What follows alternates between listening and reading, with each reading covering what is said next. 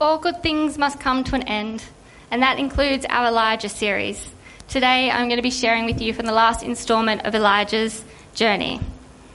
And it's looking at the story of him passing over his leadership and his prophetic role to Elisha. This wasn't a fast handover in terms of a general resignation where someone hands in their paperwork, then God starts advertising for a new prophet, someone fills in an application, gets the job, and then they turn up on the kind of the same day the old one leaves. It didn't happen like that. It was about 6 to 8 years it took for Elijah to hand over his ministry to Elisha. So with that in mind, this message is themed Standing Strong While Passing the Baton On. And some words of encouragement for those of you who are doing anything that you know someday you will have to pass on to somebody else. And there's also some wisdom for those of you who are perhaps aspiring and wanting to do more and to give more in your life. And just as a small spoiler alert, I'm not going to be sharing this message entirely on my own. So I want to say thanks in advance to Harriet and Jessica who are going to help me later on. But just for a moment, I'm going to explain the baton analogy to you. Most of you will probably be familiar, but just to show you, I'm just going to ask Harriet to come up, and you can meet Harriet if you haven't already. Hey, Harriet. Thank you. So my phone is going to be a baton, and we're just going to demonstrate in slow motion. If you want to stand a little bit close this way so you don't run off the stage, that would be good.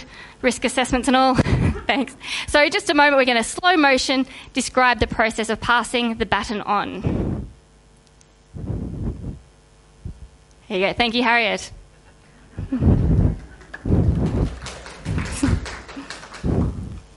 It's a fairly classic leadership exchange model.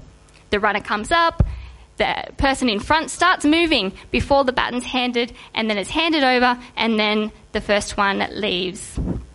But the story of Elijah and Elisha, they have this in it, but they go so much deeper, and they show us some really good guidance of how to have a faithful and God-honouring transition of role or of leadership and handing over of responsibilities.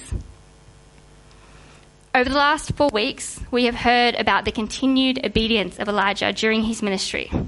He faced a lot of challenges. Most people in ministry feel like everyone's out to get them. In Elijah's case, everyone really was out to get him.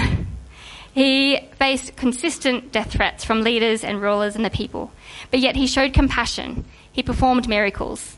God provided for him. God told him to rest and told him to have food and led him to a mountaintop. It was there that God spoke to him, not with a show of great power, but with a gentle whisper. And this is where we pick the story up from today. Elijah is on the mountain. He's been wanting to quit, wanting to die, and God had given him strength and patience and then spoke to him. Now, what do you think God might say to someone who is at that time where they were ready to just pack it all in? You've got this. Keep it up, man. You can do it. Great things are yet to come. But let's have a read. So looking at 1 Kings chapter 19. Then the Lord told him, "Go back the way you came and travel to the wilderness of Damascus. When you arrive there, anoint Hazael to be king of Aram. Then appoint Jehu, son of Nimshi, to be king of Israel. And appoint Elisha, son of Shaphat, from the town of Abel-Melahai, to replace you as my prophet." While Elijah was hoping for his resignation, or perhaps a miracle, God gave him 3 tasks and a promise. And one of those tasks was to appoint his successor. Generally speaking, when someone's feeling disheartened, they will likely either stop or just keep going towards a burnout. But both a sudden stop or the crash and burn will likely create pain, hurt, frustration. But the story of interaction between God and Elijah gives us a model for a better way. You see, there is hope that can be found in passing the baton on. In a long relay, as the runner's coming up, starting to feel tired, he's looking eagerly for that next person to pass it on to. And when they see their teammate, they're filled with this new burst of energy as they know they're just that little bit closer to finishing. And so they burst forward with energy as they keep up with this new fresh runner as they start to run. This burst of energy comes from hope, the potential joy of reaching our goal.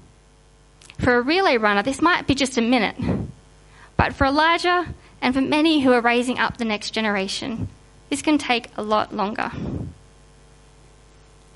So this word that God gave to Elijah to anoint his successor, and the promise that there will be 7,000 people at least who will stay faithful to God, will give him hope.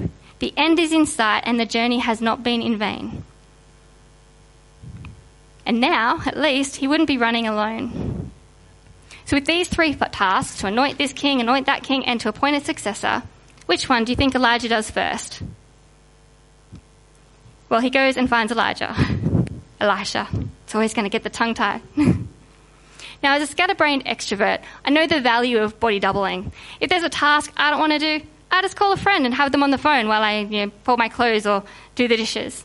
If I'm on a long drive and I'm a bit bored and just need company, I just call someone up with hands-free and everything.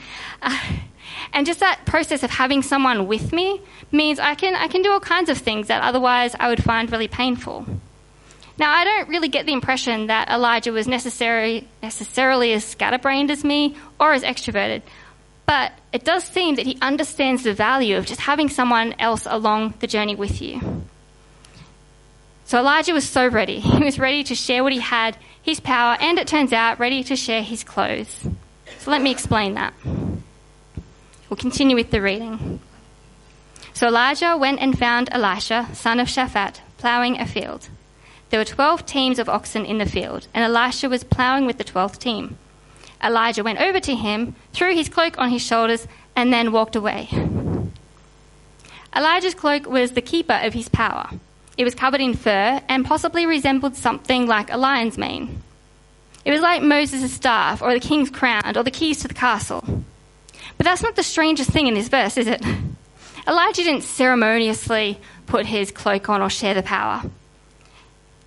There was no ceremony or ordination process here. He just handed in the keys and walked away. It'd be kind of like if on a Sunday afternoon the urn started breaking down and then the coffee cart wasn't working and then we ran out of sugar and I was just like, oh, that's it, I've had it. And I just look around the room, find someone who looks responsible and goes, here, have my keys. So unlike a mass amount of occasions in history and present day, rulers, leaders, musicians, keepers of the coffee and cleaning supplies, Elijah had no troubles in handing over his power. Elisha must have been pretty stunned when this happened. This great big prophetic ruler comes and hands him the keys and walks away. What do? You just go, what just happened? Because the next thing we read is that Elisha is left standing there at the oxen. And then he ran after Elijah and said to him, okay, but first, let me kiss my father and mother goodbye, then I will go with you. You may recall a story of Jesus when he asked someone to follow him, and they said, well, first let me go back and bury my father. Well, in this instance, it was more about waiting around the long haul, waiting for the parents to pass away and to complete the process of that. And Jesus was like, well, look, you've got to love me a little bit more than that. But this story is a bit different. Elisha was literally just going to go and say goodbye. Maybe have a farewell party and be on the road the next day. He was super keen. And this is pretty important for handing the baton on. To hand it over to somebody who wants to take it. But I have to say, this is pretty rare in most cultures today. Generally, when people approach someone to do something, there is great hesitancy. And if someone's over-eager, we sometimes read it as a bit of a red flag. You see, when someone is super eager, we might think that they just want the honour. They want the privilege, the pride, the position, the respect, but they don't really understand the challenges that's going to go with it. Maybe they just want to be praised, but they're not willing to put the hard work in. So to avoid giving this impression, we have developed this very reserved and cautious disposition. And we learn it when we're young, we learn it when we're a teenager as part of a social instinct preservation tactic. And it starts to play out in all areas of our life, where we try not to appear too eager or too excited. I recall when I was at training college and it was the classic Share Your Story Day. And it was a consistent theme that I'd heard so many times before. I really didn't want to go to ministry. I didn't want to be a minister. But then God just kept prodding and he kind of told me I had to do it. It was a culture of reluctance that had been created, where it seemed to be better to be more humble and play it cool. When I shared my story, I didn't hide my eagerness for ministry, but perhaps there is a valid reason why we are cautious when people are over-eager. See, I was quiet indeed. I was naive to the challenges. I had no idea what was going to be in store for me. My over-eagerness was surely a sign that I did not know how hard it was going to be. So perhaps Elisha didn't know the kind of suffering that Elijah had faced. He didn't know the risks that were going to be involved. So after Elisha eagerly says, I'll just say goodbye and I'm totally there, Elijah replies, all right, that's cool, bro, but maybe think about it for a minute first. This shows really healthy leadership from Elijah, especially when he seems equally keen to hand it over. See, sometimes when we're trying to hold on to a position, we might rebuke the over-eagerness. Or if we're really keen to let it go, we might be happy to jump at the first willing hand that comes. But because of this, I've seen so many unhealthy people in positions of responsibility because burnt-out leaders were too quick to hand over the reins. And I've seen eager and willing people become discouraged and cynical because no one seemed willing to let them have a go. So after this initial drop the keys and run thing, Elijah does end up showing us a really good balance for sharing the power. What Elijah does is something like what we today would call informed consent. He's so ahead of his times. Good for a prophet. It's so great for people to be keen, but we need to make sure that they know what they are signing up for, so that they can have an honest idea of the expectations. Now, I have to warn you, I don't like this next verse. The meaning I like, the meaning I'm down with, but the specifics of it I quite struggle with. See, it seems Elisha thought about what Elijah was giving him, and he realized that it was going to be challenging. So keeping with his keen-as attitude, he got rid of the means to just go home when it got tough, and he turned the instruments of his work into a parting gift for his community. I know many people who have done similar things when going into mission or ministry. They sell their homes and disconnect from the community that they're a part of. And I've spoken to a number of them during tough times, and I've frequently heard them say things like, if I hadn't have sold my home, I would have gone home now. I would have left. So while Elijah showed a healthy way to share his power, Elisha shows us a healthy way to say goodbye. This isn't a directive to literally burn the ships, but it guides us as we have closure so that we can leave our past and commit to our future. It encourages us to finish well, to say goodbye, and to follow God's lead with eagerness and commitment. But all right, let's read this verse so you know what I'm talking about. And I apologize to any other super sensitive animal lovers like me in the room. So Elisha returned to his oxen and slaughtered them. He used the wood from the plough to build a fire to roast their flesh. He passed around the meat to the townspeople and they all ate. And then he went with Elijah as his assistant. So now we have the next 6 to 8 years. Times are still tough. And Elisha is pretty much just in the shadows. We don't see his name appear for a while, but we know that he is there. In all this time, Elijah is just continuing on with Elisha's help as he prepares to retire and hand it over. Then the story we read that follows on from this, when we next see Elisha's name, it has so many elements to cover, and there could be a whole month and a half worth of sermons in this one chapter. We could spend so long wondering about how Elijah knew that that certain day was going to be his last. We could talk about whether they really walked 40 kilometres in one day, or about the power that was in this cloak that parted waters, or even about how it was that Elijah parted, that the Lord took him away, that he didn't die. He was taken up to heaven in a whirlwind. These things are important. They inform our faith and understanding, and they show light of prophecies towards Jesus. But they're not the only point in this passage, and they're not the point of our focus today. See, Elisha followed Elijah to the end. 3 times Elijah told Elisha to stay behind. This was on the 40-kilometer walk, by the way. So 3 times he's like, it's okay, Elisha, you stay here. And 3 times Elijah said, no, I will not leave you. And on reaching their destination, this is what happens. This is from 2 Kings chapter 2. When they came to the other side, Elijah told Elisha to stay, and 3 times Elisha said, I will never leave you. When they came to the other side, Elijah said to Elisha, tell me what I can do for you before I am taken away. And Elisha replied, please let me inherit a double share of your spirit and become your successor. You have asked a difficult thing, Elijah replied. If you see me when I am taken from you, then you will get your request. But if not, then you won't. It is hard to imagine this happening in our generally pretty polite culture. Picture a boss's farewell party, and the person taking their job is at the party, and the boss says to the successor, you've been so good for me, what can I do for you? And the person there says, well, I want to do even more than you. I want to be better than you. Like, look, honestly, we probably all think this when coming into a new job, but no one ever actually says it out loud.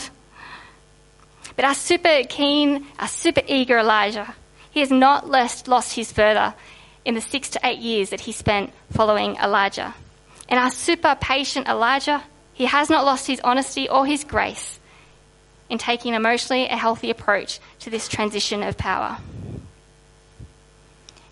Our choice to follow Jesus means that we have this story in our toolkit.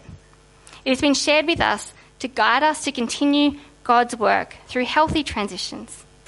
It's in there to share about the prophecy of Jesus who is to come and how he hands his power onto us to do his work, to do unimaginably more than we could ever ask or imagine.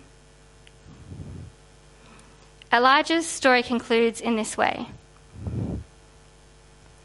As they were walking along and talking, suddenly a chariot of fire appeared, drawn by horses of fire. It drove between the 2 men, separating them, and Elijah was carried by a whirlwind into heaven. Elisha saw it and cried out, my father, I see the chariots and charioteers of Israel. In Elisha seeing this happen, I'm reminded of the Beatitude. Blessed are the pure in heart, for they will see God. Elisha was given sight to see the things of God, and he went on to perform twice as many miracles as Elijah. Yet it's still Elijah whose name was remembered. It is Elijah who is referenced in later times. It is Elijah who springs to mind when we think of who the greatest prophet of the Old Testament was. Even though the spirit that was in Elisha was double of that of what Elijah had. The followers of Jesus, that's us, have gone on to do so much more collectively than Jesus did in his life. But the glory is not ours. The spirit we have is God's spirit given to us, multiplied, as the church grows through each generation. Elijah obeyed the word of God, which led him to Elisha. Elijah shared his power willingly and encouraged the super keen Elisha to properly think before diving in.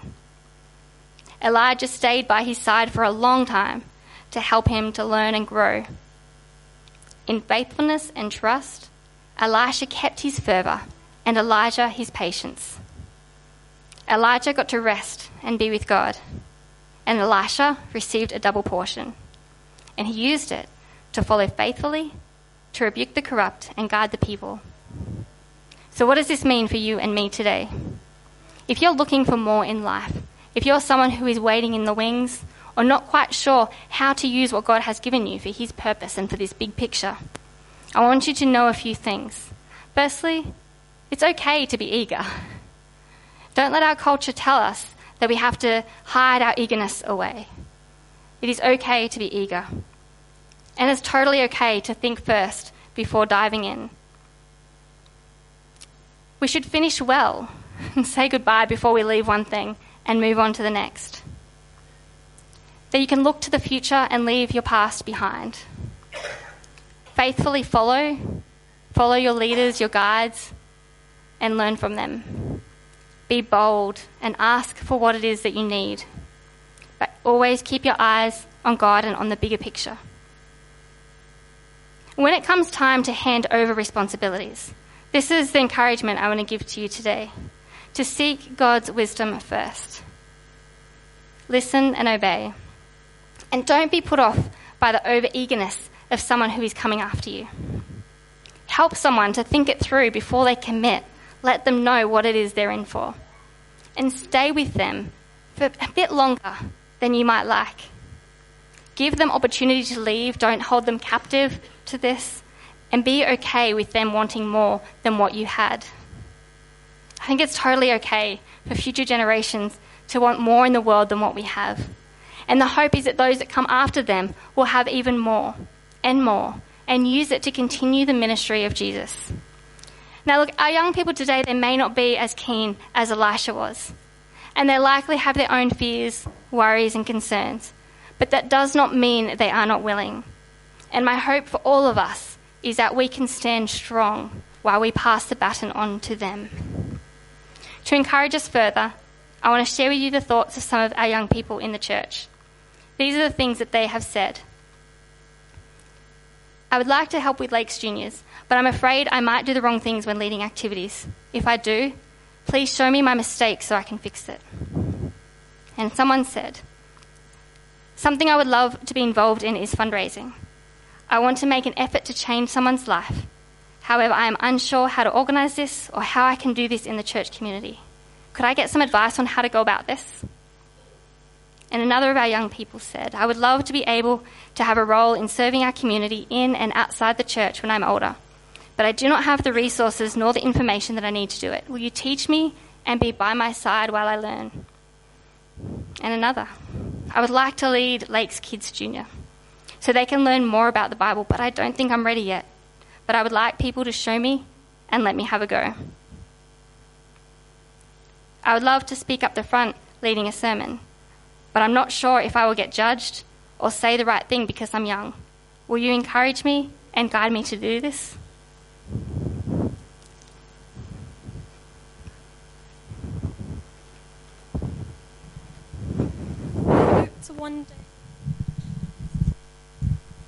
I hope to one day lead youth. I struggle with confidence. Will you encourage and uplift me along the way? When I grow up, I would like to sing on stage and be a part of the music ministry. But I am worried with everyone looking at me, it would be scary to sing on stage. It would be good if you could encourage and help me work up to that. Will you pray for us?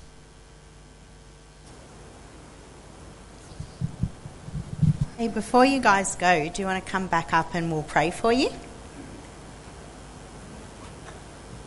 Thank you. This is off script. Alrighty. Thank you, Father God, that you love kids and young adults more than we can imagine and more than we ever can. We thank you so much for your love for each of your people.